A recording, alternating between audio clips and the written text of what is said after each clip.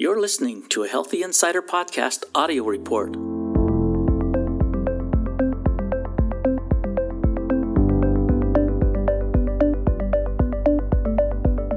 With Rachel Adams, Managing Editor. This audio report is sponsored by Kiowa Hako.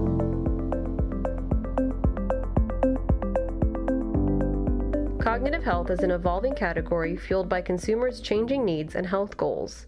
Several trends have emerged in recent years, but perhaps none as impactful on the cognitive health market as increased interest in healthy aging. Sharing insights collected from consumers from 40 countries around the globe, Steve Walton, president of Health Focus International, pointed to a critical driver shaping the cognitive health market, a shift in consumers' primary health concerns.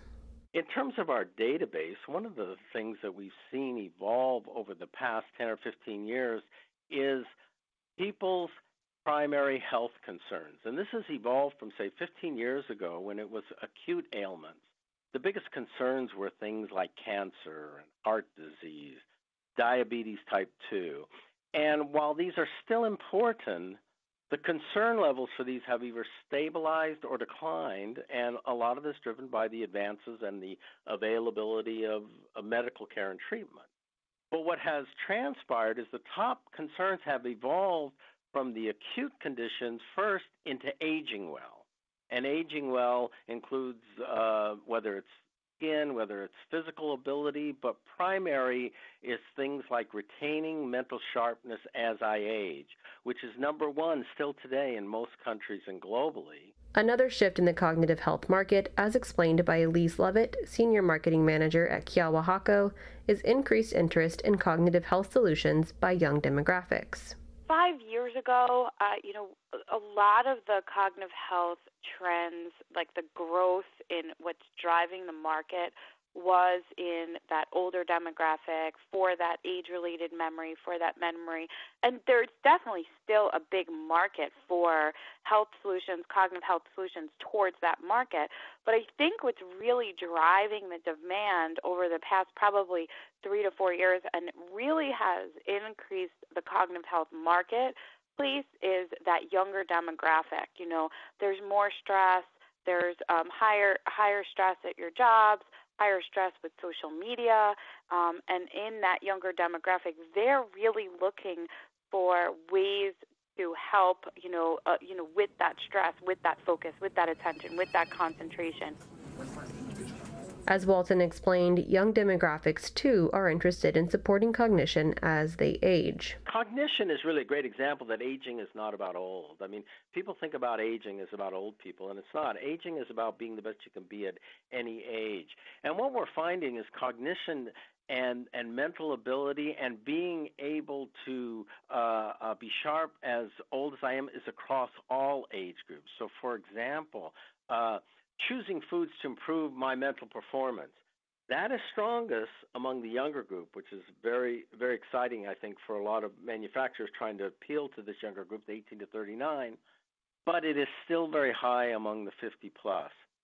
Choosing foods to retain mental sharpness with age, this is kind of interesting. This is actually strongest among, again, the 18 to 39. It's very high in the 50-plus, but it's also strong among the younger group.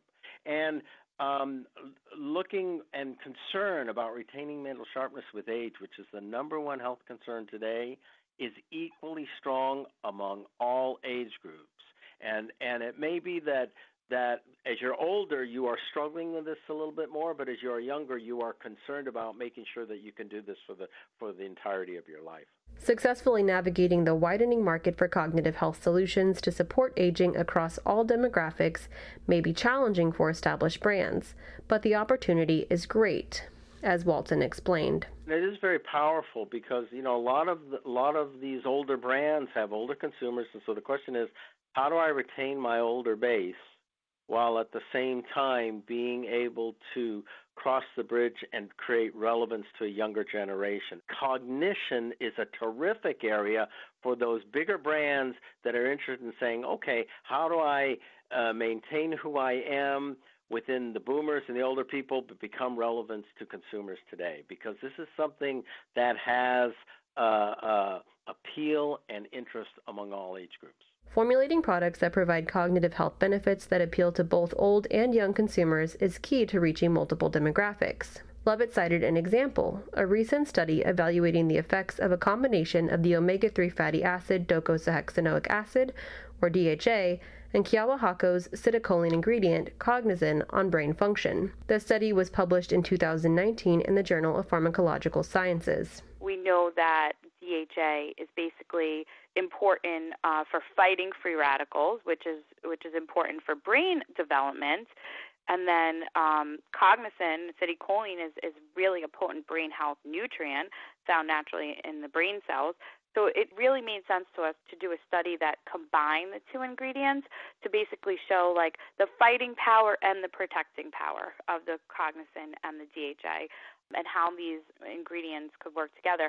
And actually this study, even though it was done in mice, it actually showed a synergistic activity for improving learning and memory ability in mice that suffered cognitive impairment. Not to be overlooked are old school ingredients like vitamins and minerals. Stephen Ashmead, Senior Fellow for Balchem Corporation, pointed to emerging research supporting potential for minerals such as magnesium for healthy aging applications. You often think of vitamins and minerals are always kind of paired together. You kind of, those are just something that are just there. We don't, it's not the real exciting new things that are going out. But the reality of it is, particularly as we're looking at cognitive health, we're discovering more and more applications for these minerals and more roles that these minerals have in that are key to those processes. But when we were thinking, old school vitamins and minerals, that's not really what you kind of think of. Looking at magnesium and Alzheimer's disease as an example,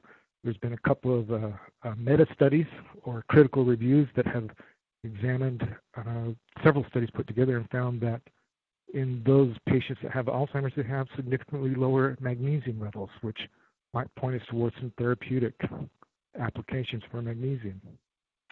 Another study looking at the National Health Research Institute database of Taiwan, they found that those who were consuming magnesium oxide as a supplement had less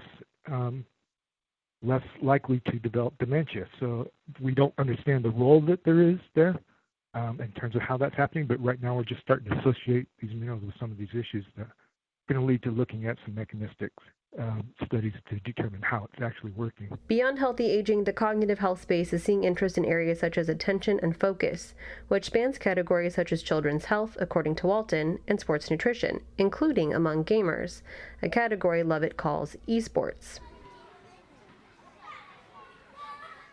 Households with children today are showing the biggest changes and level of interest in well-being. The children's health, really, the battle has shifted from price and convenience to has better nutrition and I know my child will eat it.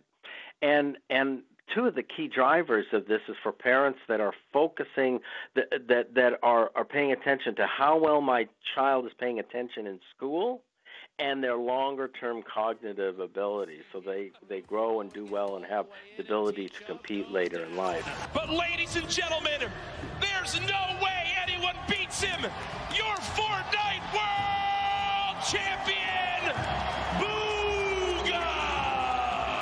I think the esports market is a pretty interesting market when it comes to dietary supplements. So right now there's not, I wouldn't say it's a mature market for dietary supplements. I think it's a market that we are going to see develop over the next couple of years in the dietary supplement space for cognitive health solutions.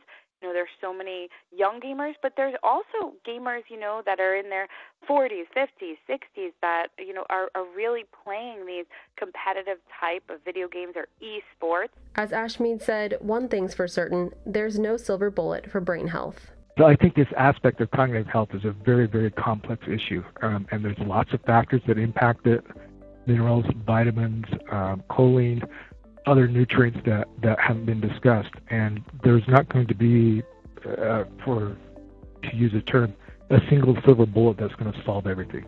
I think we're going to have to look at it in its totality of how we're going to address this cognitive health issues.